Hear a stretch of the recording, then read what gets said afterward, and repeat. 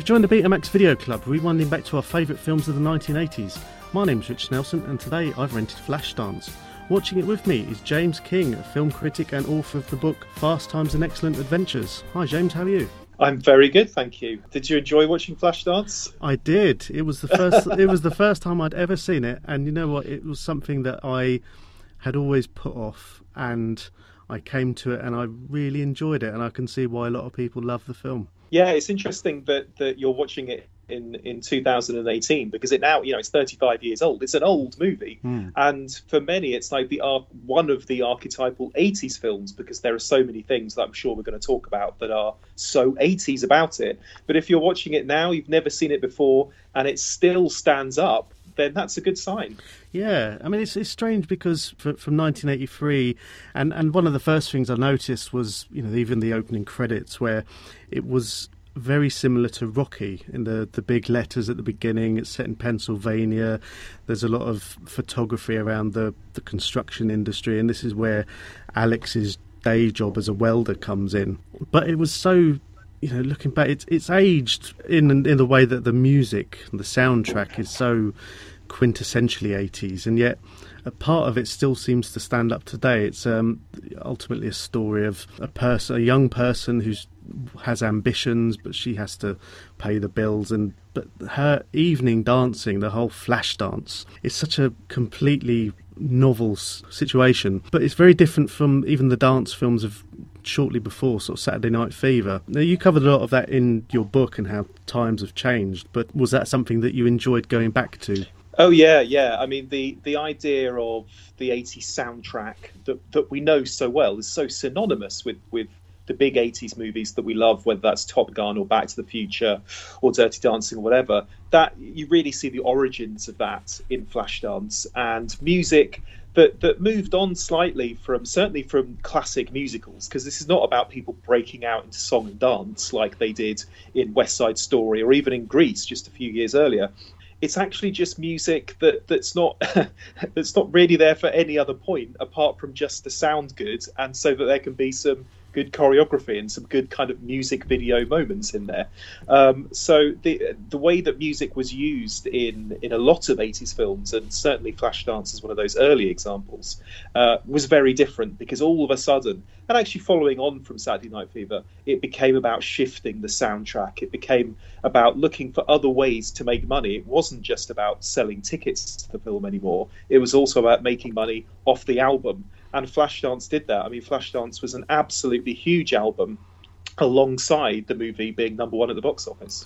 And it's strange that this was around the time that MTV was launching, and the fact that you could market a film via the music as well as the other way round. It really changed the game. Oh, totally. And I think the producers of Flashdance, Jerry Bruckheimer and Don Simpson, amongst others, they were aware of that. They're smart guys. They were looking for ways to sell their film that at that time weren't traditional, looking at ways to get it to a young audience. And of course, young audiences were lapping up MTV at the time. And so a lot of the sequences in Flashdance play like music videos. Actually, they're just, especially the dance sequences, obviously, they run for almost the entire song, and you could just chop them out of the film and play them on MTV like a music video. And MTV, which itself was struggling a little bit at the start, actually benefited from Flashdance being so big. It wasn't all about Flashdance reaping the rewards. Actually, MTV did really well out of Flashdance too, because the music was so popular and the videos were so popular, and MTV started to get bought in and taken on by lots of different areas across America. It started out only in a few cities, but then it spread across America and became this huge national thing. So by the time of other movies like Footloose, which was a year later, MTV was the go-to place to market your film if you had a teen movie. Absolutely. And it's funny that this movie's so closely tied into Footloose. I know that they remade Footloose a few years ago, and that was something that I saw that before the remake because I went to a test screening back when I was a bit poor. And it was one of these things that... And Flashdance came up as a question at the end in the focus group saying, would you be interested in seeing a remake of that? And honestly, I had to say I hadn't seen it. And my opinion of Footloose was, well, it's no Die Hard. But it's strange how those two films films were so sort of closely married together, and yet, you know, they're films essentially about dancing, and yet this film was, you know, even coming back, you know, I'm nearly 40 looking at it, thinking some of the scenes in there were quite sexual in their way. I mean, even the club where she dances, it's not a strip club, and it's very much like a burlesque in a strange way. But you know, some of the scenes, there's a lot of close-ups of sweaty flesh and everything, which is very much a polar opposite of Footloose, about being in a repressed church town. Yeah, I mean, Flashdance is a lot more stylish. The director, Adrian Lyne, is known for his style. A commercials director, British commercials director in the 70s, who, you know, of course, had huge success with Fatal Attraction and 9.5 Weeks and other movies in the 80s. Whereas Herbert Ross, who directed Footloose, you know, a Broadway director, a musicals director, a fine director, but didn't quite have that same visual style that Adrian Lyne and the people that Adrian Lyne worked with had. So there definitely is that difference. And in any Adrian Lyne movie, really, there's always something sexual. I mean, some of his films are actually about sex, like 9.5 Weeks. But Flashdance isn't. But like you said, it has a heated, steamy, sensual atmosphere going throughout the film, running throughout the film, that something like Footloose just doesn't have. It plays it a lot more safe. Yeah, and even the sensual atmosphere, a lot of it is about the dancing. Of course, like a lot of these films, there is a relationship, or put it mildly, a love story, where Alex and the boss of her construction company, who is about twice her age, I think I've made a note of. Yeah, it's like a father figure, really, isn't it? Yeah, it's strange, because he sort of talks about being divorced and everything else, and she's this young girl who lives on her own. And I know there was some background to the writing or the screenplay, that some of the initial drafts had mentioned that she'd been sort of abused as a child or something else, which is why she lives alone, and seems to just have I didn't get the relationship with the old lady. It was like a fairy godmother almost. Yeah, I think she was just an inspiration, presumably a family friend who had introduced her to ballet when she was younger, and constantly inspired her and encouraged her to take up ballet more seriously. But I mean, I think there are a couple of things with the love story that I was reminded of watching Flashdance again recently. And I think one is of the love story in Top Gun, which of course is another Don Simpson, Jerry Bruckheimer movie from a couple of years later, where actually the love story seems pretty much in the background. I think in Top Gun it's even less important. It's about the aeroplanes. But in Flashdance, it's about the dancing, and it's about the sexiness, and it's about the lifestyle that she leads. And although there is this love story, and it does have some ups and downs, it doesn't really keep you on the edge of your seat. And I think that's certainly something that was repeated with even greater success in Top Gun. It's style over content. And I think the other thing that I was reminded of was the relationship between Baby and Johnny in Dirty Dancing, which is not quite as May to December as it is in Flashdance, but you know, she's like 16 years old in that movie, and Johnny Castle, played by Patrick Swayze, is considerably older, and there was debate at the time of that about whether it was right, whether it felt okay. And I think certainly when you watch Flashdance, I don't know about the time because I didn't watch it at the time, but I think when you watch it now, seeing someone who is about mid-30s seduce a girl of 18, it does feel a little uncomfortable, and I'm not quite sure what they had in common. I mean, they're both very attractive, but in terms of that, I'm not really sure what they would talk about, because they do seem a bit of an odd couple. Because in some ways she comes across as, Alex comes across as almost naive in some of her ways. She's very idealistic about what she wants to do, and yet when she gets together with Nick, who's the boss, she can be quite aggressive and forward with him in a way that almost belies her age. And I think that's part of, to me anyway, is why her character is so outstanding, and that she has a bit of both sides to her. And as someone who's 18 in this film, to really challenge this 36-year-old, and she isn't just eye candy that his ex-wife kind of implies when they bump into her, but she's actually a peer and an equal in some ways. Yeah, I mean, she's a rebel, isn't she? She's doing things her own way and is fiercely independent. Again, it's a streak that you see in other Simpson and Bruckheimer movies. I mean, Maverick in Top Gun is called Maverick. They make it pretty blunt. He is a maverick. Axel Foley in Beverly Hills Cop just does things his own way, doesn't want to play by the rules, doesn't want to do things traditionally, which is very much like Alex. You know, she is dancing in questionable clubs very artistically, but not the kind of thing that you would expect someone who then wants to go onto a posh ballet school to do. So, you know, she's doing things her own way. She's doing things in a slightly maverick and unconventional way. And I think that actually the filmmakers, certainly Simpson and Bruckheimer, would have seen themselves like that. I think that's why they made a lot of these films about characters like that, because they saw themselves as mavericks in Hollywood. You know, they were a new style of producer, to actually becoming much more successful than the older producers, people twice their age, and doing it their own way and creating their own kind of style. So I think that's what attracted them to characters like Alex or Axel Foley or Maverick, because they saw themselves in those people. I guess that's a good way of writing, is seeing it as both experience and a bit of ambition. And part of the scene where Alex goes to the ballet school to get the forms to do the audition, I know it got parodied in, I think it was an episode of Friends where Joey turned up at everyone was ballet doing these stretches, and Alex turns up in basically welding gear with a hard hat on her bike.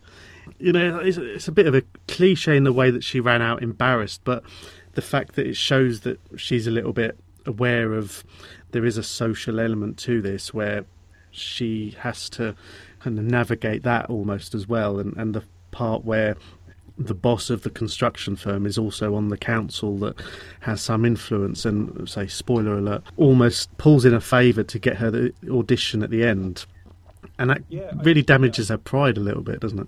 Yeah, totally. I think there's absolutely a social clash between Alex, who, you know, is a worker and is working class, and Nick, who we learn started out like that but has risen up to become the boss, which I think is actually a key thing. It's not like he was born with a silver spoon in his mouth. He has actually had to work hard to become the boss and to become in charge. So I think that helps us warm to him a little bit, rather than if he was just some entitled posh boy.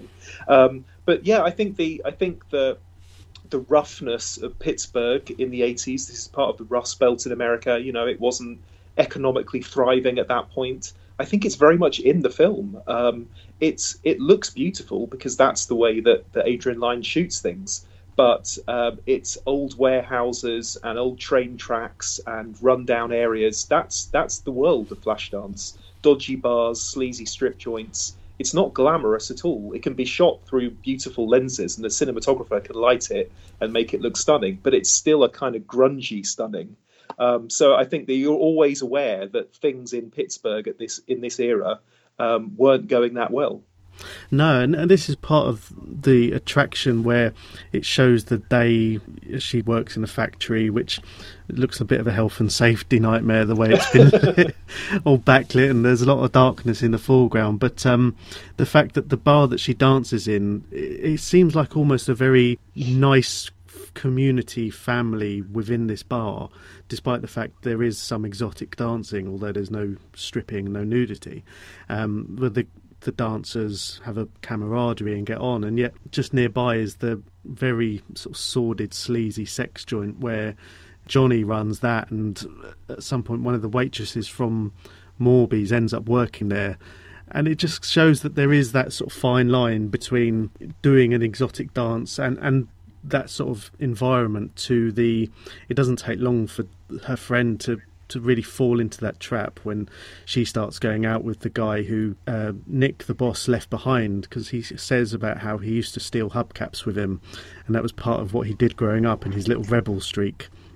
And yet he's moved on and upwards and on the art council, and his mate is still there running a sex shop trying to recruit girls. Yeah, I mean, these are people on the breadline, aren't they? They're just one step away from having to work in a sex club. I mean, Alex can be as artistic and creative as she wants when she's dancing, and it is, you know, incredibly creative what she does and the choreography. But if it doesn't work out, then she hasn't really got a backup plan. So I think there's an earthiness and a roughness to the movie, and some of the language as well, that actually just gives it a little bit more than if it was all pretty. And we, people often tend to think of Flashdance as kind of feel good and pretty and fun, and hey, it's all about singing in your hairbrush to Irene Cara, and there is that element. But and this goes back to what you said about Rocky. Actually, it's gritty too. There are some guts there, and we are never allowed to forget that these people are hard up. And the fact that in Rocky the character has a day job almost as a sort of low-level collector for a sort of loan shark, and here Alex, while working as a welder in a construction site, there's still that sort of gritty side of things where she does something to try and escape, and as part of her ambition. And while there isn't the element of luck that Rocky had, for example, it still leans on it quite heavily. But it's good that it doesn't feel token at all. I mean, while it is, I suppose, slightly unusual that there'd be a 18-year-old girl working as a welder, and weirdly I mentioned it on Twitter quite recently, and someone said, well, she's an awful welder, and started going into the technicalities of how her flame was too hot and everything else. I mean, I don't know what training she's done, but I suppose people on Twitter just like to pick at stuff. But sort of going on, you see about how she really does have this sort of steel within her. She goes back to her very, I suppose now it would be looked at as a luxurious former warehouse property with the dog, which looked like a very loyal best friend, liked to sit there and watch. But she'd go and practice and work and do her best to better herself. And it just seemed like that sort of era where films were trying to sort of show people that working hard was a good thing. And I know you mentioned in your book that a couple of mentions of the sort of Reagan era America, where people are encouraged to work themselves better.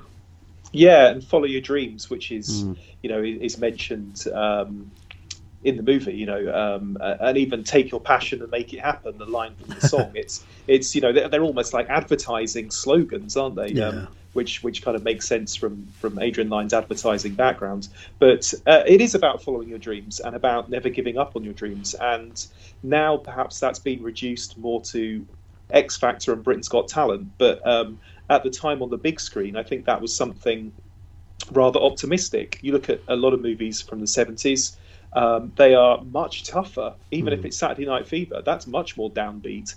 And of course, the famous films from the 70s like Mean Streets and The Godfather and things like that, they're not exactly optimistic feel-good movies. And I think with Flashdance, although, like I said, it has that earthiness to it and that roughness, ultimately there is a positivity there, just as there is in Footloose, just as there is in Dirty Dancing, whereby you can have it all.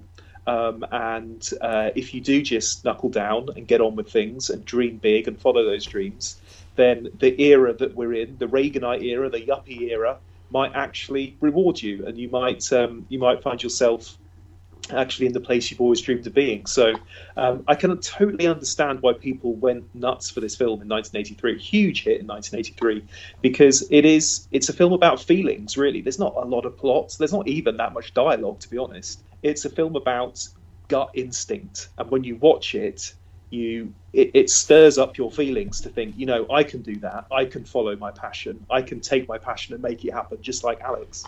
It's funny that, and I know we talked about the soundtrack, but that song, What a Feeling, is just so iconic, and there were several other songs that go throughout the film, but to have something so overt, and even the opening scene, to go back, that was the real iconic part of the film, where Alex is dancing and empties the water on herself while she's on the chair, and you kind of think like, without having seen the film, I knew of that scene and the fact that it's been ripped off to death, but it was quite ballsy having that at the beginning, and the fact that it opens on that, and then it still brings you back to these music videos that you talked about before, where it has Maniac and Manhunt and everything that goes throughout the film. You can imagine if you're in a movie theatre watching that for the first time, and it just kind of lifts you up every so often. It's almost like a pep talk. Just, you've got to a film, you've got through if there's a particularly heavy bit or where things have gone a little bit wrong, there's always a song there just to get you back up. There must have been some crazy dancing going on in the aisles there. Yeah, I think ballsy is a very good word for it. I think that the ad directors who came through in the late 70s and 80s, Adrian Lyne being one of them, but also Ridley Scott, his brother Tony Scott, Alan Parker, amongst others, English, British directors who went to Hollywood and made it big with these very stylish movies.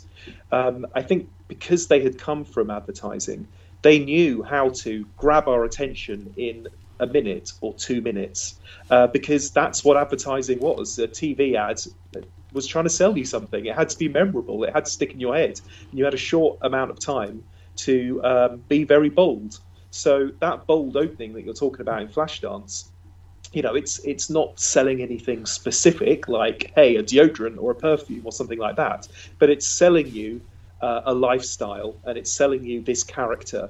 And what Adrian Lyne, I think, said after Flashdance, which is very interesting, is that he would walk around the streets, New York, and see people dressed like Alex in the sort of the slouchy sweat top and leggings and that kind of look, which was, people I'm sure know was a very big look in the early 80s. So he had sold her, really. He had sold her lifestyle to everybody who went to see that movie. People wanted to ride around on their bikes. They wanted to go ice skating. They wanted to be ballet dancers, do the things that she did. It sold her lifestyle as something very attractive.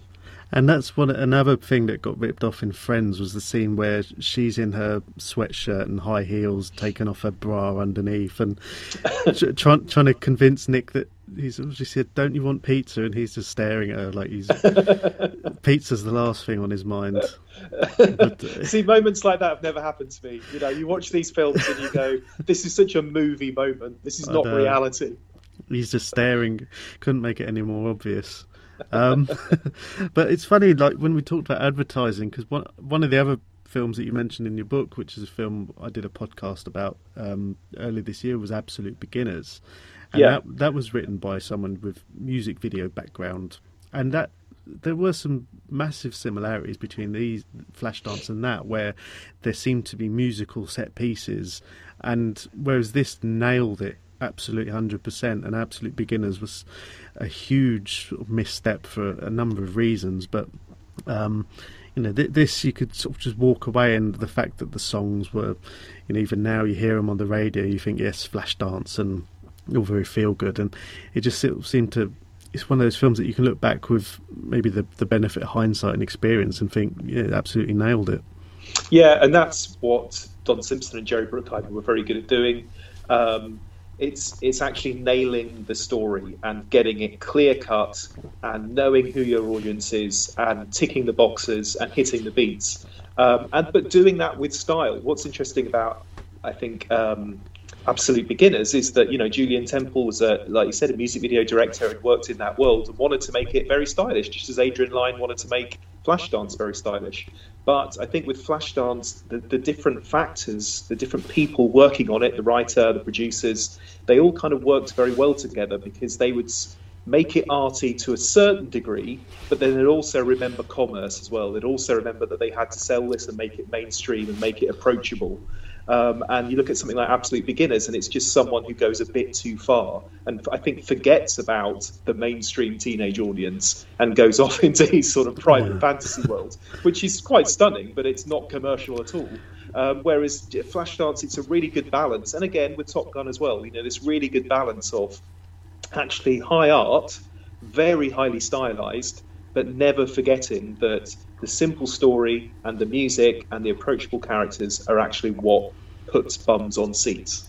What people want to see is airplanes and flash dancing, and not stories about gentrification and race riots from the 50s, I suppose. Exactly, and that's not, I like Absolute Beginners. I think it's a really interesting movie, but it wasn't a surprise to me that film was a flop, whereas Flashdance was a huge hit. Yeah. You can see why one works and why one doesn't. One thing that we did sort of touch on before was Nick, the manager boyfriend, when his ex-wife turns up when he goes out for dinner with Alex, because we've had an issue already where Alex has gone to the ballet and sees Nick with another woman who we learn is his ex-wife, and she has a bit of a moment and goes and smashes his window, and they go for this very nice dinner and that, where she's wearing a tuxedo and playing footsie with him, and is just so sexually aggressive, you know. And the fact that the film shows her foot in his groin, it's quite, I don't know, acting maybe, but I was very shocked when I first saw that, when I saw it when I was much younger, and the way she sort of erotically eats the lobster. You know, it is, and it actually flashes forward, I think, to what Adrian Lyne then did in 9.5 Weeks, which is full of moments like that, involving food and sex and women dressing up. You know, Kim Basinger in that movie dresses up like a guy at one point in a sort of suit. So I think you sort of see the early ideas, Adrian Lyne's early ideas, that we'll then see again in 9.5 Weeks. But yeah, I mean, you mentioned that there are naive moments that she has, because she is only 18 years old and she's inexperienced in life in many ways. But I think it's impressive, actually, that she also has that confidence when it comes to things like sex in the movie. She's an inspiration. I don't think it's the greatest performance in the world, and Jennifer Beals would probably say it wasn't the greatest performance in the world. She was very young and inexperienced when she did it. She was sort of plucked from obscurity, really, to play that. So I don't think that her acting is sort of, you know, Oscar worthy, but at the same time, I think as a character, she is fascinating, because she has that confidence about her, and you can understand why young girls would look up to her and think, wow, she's really strong and she doesn't take any shit from people. It's not massively plugged, you know. A lot of films would have based on a true story built within the tagline or something like that, but this was based on a true story around, was it Toronto, I think it was, wasn't it? Yeah. Tom Headley, who was the writer and written a piece about it, as well as a journalist, and had been to these bars, you know, where it wasn't stripping, it was more artistic, more exotic dancing, and actually found out that some of these girls who had very unusual or unexpected daytime jobs, like working in construction and things like that. So yeah, it was. And actually, there's a scene in it, I think it's when the Donna Summer song is playing, where Alex is in this sort of Japanese kabuki makeup, you know, and that's something that was that Tom Headley had directly seen when he was in Toronto, that kind of style. So there's a lot of truthfulness in it. Obviously, the romance is an add-on, but yeah, it was based on a true story, but it's not shoved down your throat. And also, you know, Alex's ethnicity isn't either. She's mixed race, but it's never even commented on. We can see it. So what we have actually is, you know, a romance that's not just across class divides, if you like, but it's also across racial divides. But I think that Simpson and Bruckheimer were very smart not to play up to that and just say, you know what, this is the 80s, you can have what you want, you can be what you want, and just get on with it. And you look at Beverly Hills Cop as well, which obviously had a black actor in the leading role, Eddie Murphy. You know, there's a few quips in there, but it's not about race, that movie. It is more about class, but it's not about race. I think it was very smart of them not to kind of be open-minded enough to say, we're not going to make a big deal about this, because we want people just to accept it as normal. Jennifer Beals came from nowhere, and a lot of films, or a lot of actors in films around this time, if they did have any sort of diversity, it might have been plugged a little bit more. Might have been made of it, whether it was a race thing or a disability, which is obviously a lot rarer. But her as an actress, she came out of nowhere for this film, but then, I wouldn't say disappeared, but she went back to study, didn't she? She didn't carry on. She didn't sort of go straight into the next film. There were some quotes that she felt quite uncomfortable by the sudden stardom. Yeah, and many people were probably surprised at that, because again, talking about the mood of the era, it wasn't really an era of shrinking violets. People were much more brassy about things and very happy to be famous, as I suppose they still are today. But the 80s wasn't known for people going, you know what, I'm going to shun the spotlight and go back to university. But that's exactly what she did, because she was and she was about to go to university, I think, when she got the role. So, you know, she just did the movie. The movie was a huge success, and then picked up where she'd left off, and was fascinated by English literature, I think is what she studied, and fascinated by storytelling. And I think doing that degree, this is similar to Jodie Foster as well, who's actually friends with Jennifer Beals. They both took time out from being in the spotlight and being leading ladies to go back to university. And I think both of them would say that it actually helped them then when they came back and became directors, actors again, that they had more to them because they understood more and they'd learned more and they'd studied more. So it was a surprising thing, I think, certainly for probably for Jennifer Beals' agent, but it ultimately, I think, it helped her longevity because, okay, she's not sort of Julia Roberts now, but she's still working and still very much out there, still very much active. And sometimes it's nice to have that one iconic role, and the fact if she's still working now and still acting and doing something that she obviously loves, I suppose without being in that boat myself, it's easy to say, but it must be nice to be, that was me in Flashdance. Yeah, I mean, it was a huge hit. People loved her in it. She looks great in it. It's an achievement. I don't think it's something she's embarrassed about. Well, I know it's not because I've heard her talk about it. Initially, maybe she did want to hide away from the spotlight and hide away from the fame. But I think now, all these years later, and you see this with a lot of 80s actors, actually, who had their moment in that era when they were young and then perhaps have fallen off the radar a little bit. I think that actually now, 30, 35 years later, they accept it. They accept that and are happy that they had a movie or several movies that were part of childhoods, that were part of people's adolescence. Not many people can say that. That's an achievement. No, although we're still living in a time where Tom Cruise continues to go from strength to strength. Yeah, well, I mean, he's the exception, isn't he? And the interesting thing about him, I think, is certainly when I was writing the book and speaking to people about him, that they, in a way, everybody who works with him from very much the early 80s in his first films, they could see it. Even then, they could see that unlike Jennifer Beals, this was a guy who relished the spotlight, who relished the challenge, and was so determined and so focused that in a way he could only ever end up as the A-list leading man of the era, because that was his just utter determined and focused streak in him. And here we are, probably only a few months away from Top Gun 2. I do wonder if there's ever been a temptation to go back and do a Flashdance 2. I don't know. And we mentioned Footloose earlier. Of course, there was a remake of that, but there was never a direct sequel. I'm glad there wasn't. I think today it would be different. And you only have to look at the things that were obviously heavily influenced by Flashdance in the late 90s, early noughties, things like Save the Last Dance and Step Up. They did have lots of sequels. So I'm sure if it were a hit now, then there would be sequels. But I think, although we tend to think of the 80s as the beginning of the franchise era and the sequels era, there are still plenty of movies out there that don't have sequels, whether that is Ferris Bueller's Day Off or Flashdance or Footloose, or for a long time Top Gun. I mean, we're only having one all these years later. So I'm personally pleased that there wasn't. I don't feel that I love the film, but I don't feel the need to find out anything more. I'm very happy when films just end and they exist as sort of a time capsule and we don't have to keep going with the story. Yeah, and I guess, as you say, because the film is so heavily influenced and lent on by music, and that very much dates it in its way that would make things impossible without completely reinventing it, and unless they came back in some sort of Flashdance where it's leaning on grime music or something similar, it would be a very different film.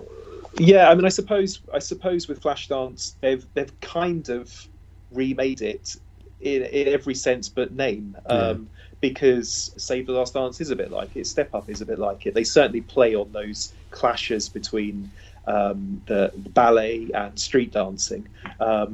They certainly play on clashes between the middle class and the working class, and even something like Coyote Ugly, which was a Jerry Bruckheimer production. Don Simpson was no longer around, unfortunately, when that came out.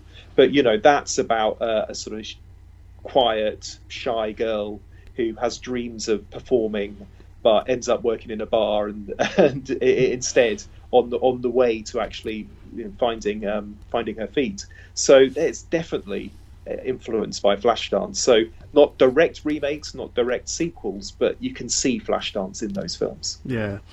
And going back to the film, by the time Alex has got the confidence, having spoken to Hannah, it's very similar to Nana, to get the confidence to go and get the audition form.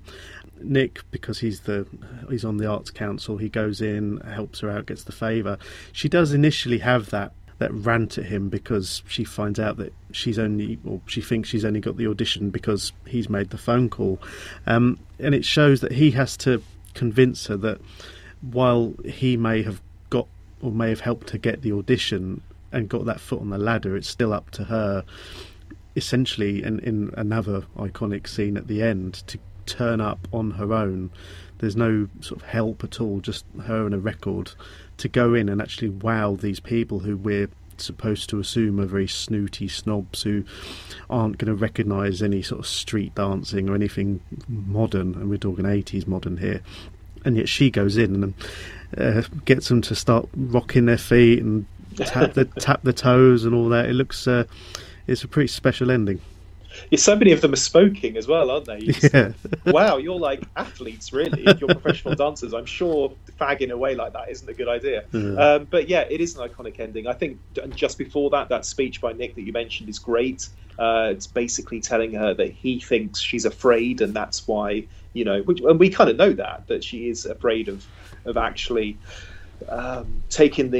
facing up to the challenge and seeing if she is good enough, and that really motivates her. And so it's I think the fact that he got her the audition, if you want to look at it sort of morally, then I suppose what that says of the era is that it's not what you know, it's who you know, and we shouldn't be afraid to like get a leg up from a relative or a friend if we can. But ultimately, it's still, like you said, down to you. It's down to the individual. And although she got that audition, she still had to be brilliant in the final audition to then get into the school itself. So it was ultimately down to her. But yeah, I mean, the final scene is you can watch Jerry Halliwell, It's Raining Men video. It's like that, or there's a Jennifer Lopez music video that riffs on it as well. So it's just become a whole thing in its own right. And I suppose also a bit of a talking point because of the body doubles, and people I'm sure know that one of the body doubles was a guy, actually, Crazy Legs. So there are kind of moments when you can spot a slightly more muscly physique than Jennifer Beals had. But watching it again, I still think it works, and I still think that yes, you can spot the joins a little bit, but I think it's a really well edited and shot sequence, and very simple. Look, it's just one person dancing in front of a group of invigilators, and she has to win them over, but you're really invested in it by that point. Yeah, and like you touched on earlier, it is a bit like X Factor, where you walk into a room and there are people there sort of in big chairs, but it does also show a fallibility in the fact that she still has enough confidence after starting the routine to turn around and say, right, I'm going to start again.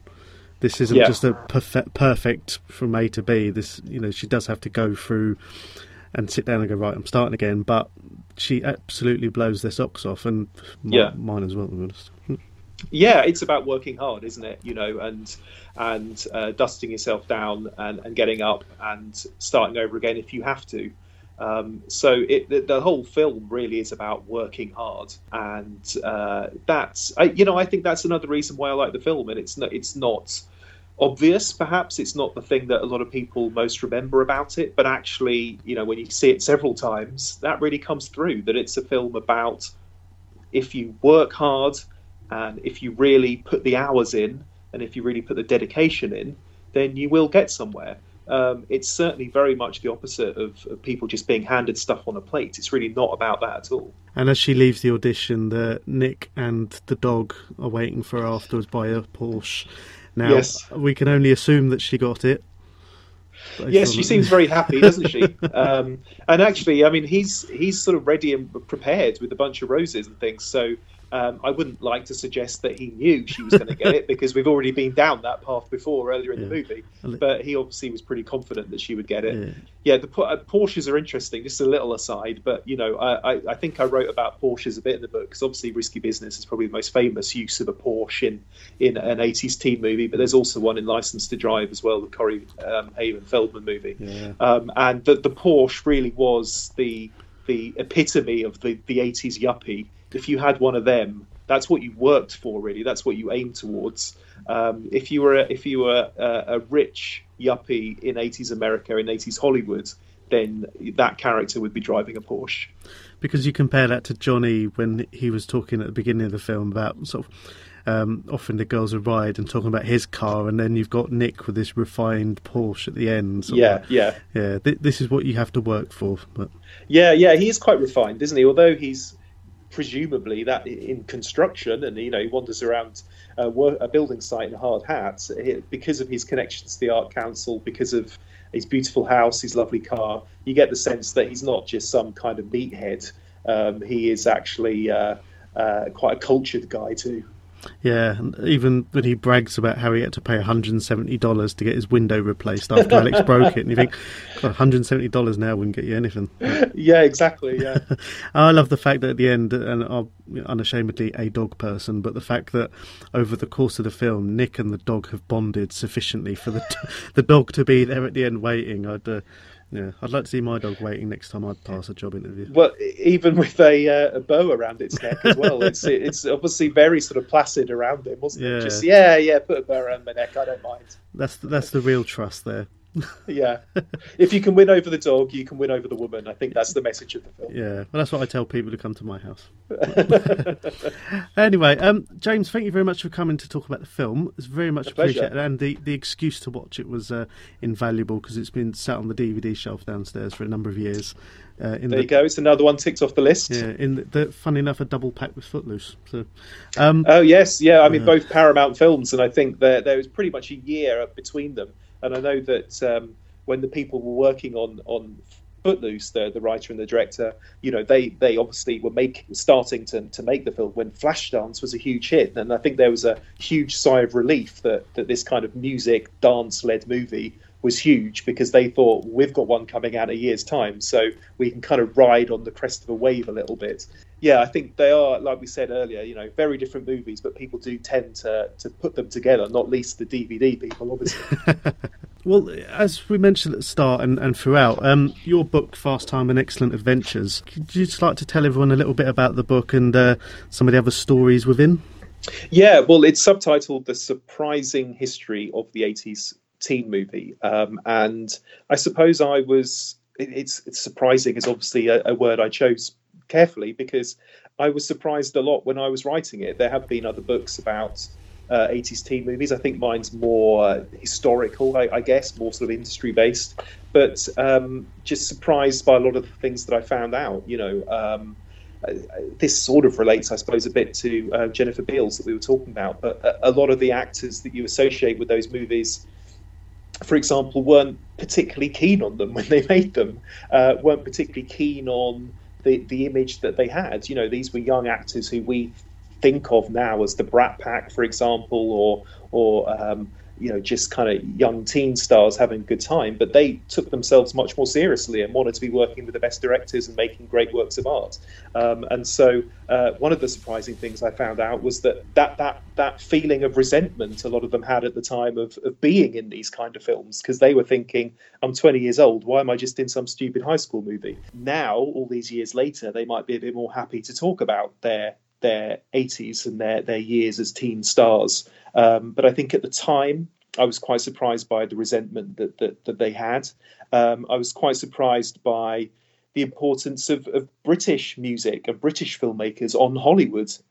These are some archetypal American movies we're talking about and I write about, but they would have British directors like Adrian Lyne directing.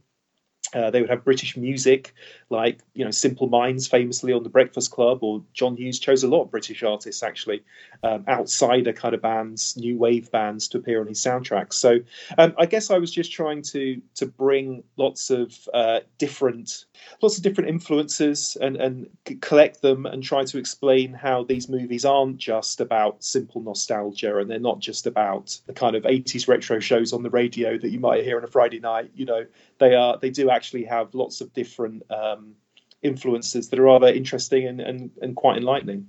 And I suppose one of the key people within that period of Molly Ringwald, she's recently hit the news with her essay about her experience of filming The Breakfast Club and the uncomfortable moments there. So it's still topical in the way that we can look back, albeit with a different pair of eyes, and I suppose this comes under the whole Me Too movement. But, you know, the experience of making those films wasn't just what we saw on the screen. It was actually made a lot of these actors either sometimes leave the business or certainly change their way of acting. And the impact they've had, and even now we can look at The Breakfast Club and see, you know, that what's happened to the actors since, but also just the fact that these people, you know, were in some cases 16, and in some cases, I think Judd Nelson was 25 when they made it. yeah, and I think that their age was very important. Some of them could handle it better than others because of the age. You think, well, that's only like 6 or 7 years difference. What difference does that make? But actually, you know, you and I know that the difference between being a 16-year-old and being a 24-year-old is huge. Very much different to being sort of 35 and 45. You know, so. It did affect them all differently. Jennifer Beals, going back to Flashdance, was very much concerned about would she have to do nude scenes in this film? You know, would it be exploitative? And I think that Adrian Lyne assured her it wouldn't be, and I think he just about got away with it. It's certainly a very, as we said, sensual film, but I don't think it's particularly exploitative on her part. But others weren't so lucky. I mean, there's some awful things that I found out about and write about, you know, to do with Corey Haim and Corey Feldman and their experiences as young boys in the movie industry in the 80s. And referring to the Molly Ringwald thing, you know, I mean, I was keen to not paint John Hughes as a saint. He's the most famous of the teen directors and a teen auteur and a teen hero, certainly to me. But he wasn't perfect. And I spoke to his regular collaborator on the scores, on the music, Ira Newborn, who said, you know, people don't like to hear it. They don't like to hear that he was hard to work with and he wasn't always great.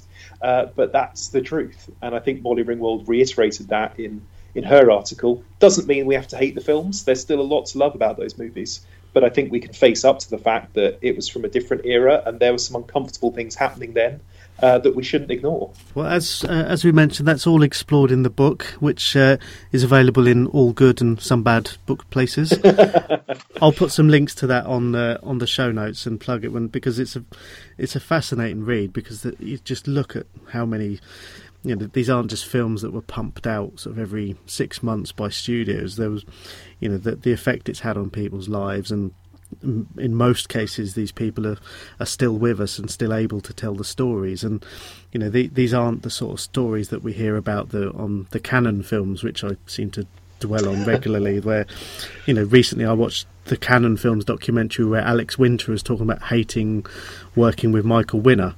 Yeah, but that was more of a personality clash, and yet some of these are really quite unpleasant in some cases. But you know, very fascinating tales all the same.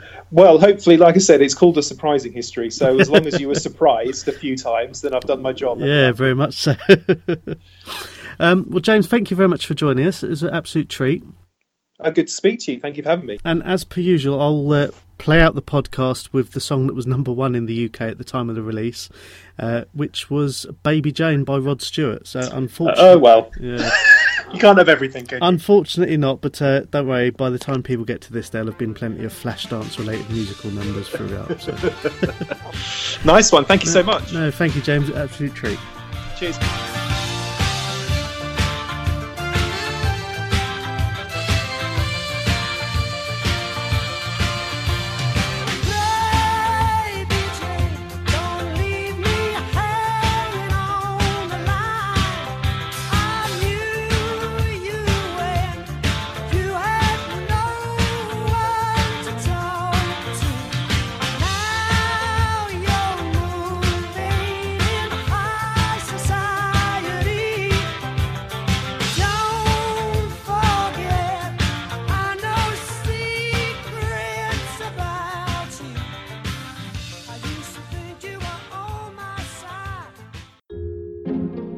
This podcast is part of Britpod Scene, an independent network of uniquely British podcasts that's always growing. Check out BritpodScene.com or Britpod Scene on Twitter to find out more.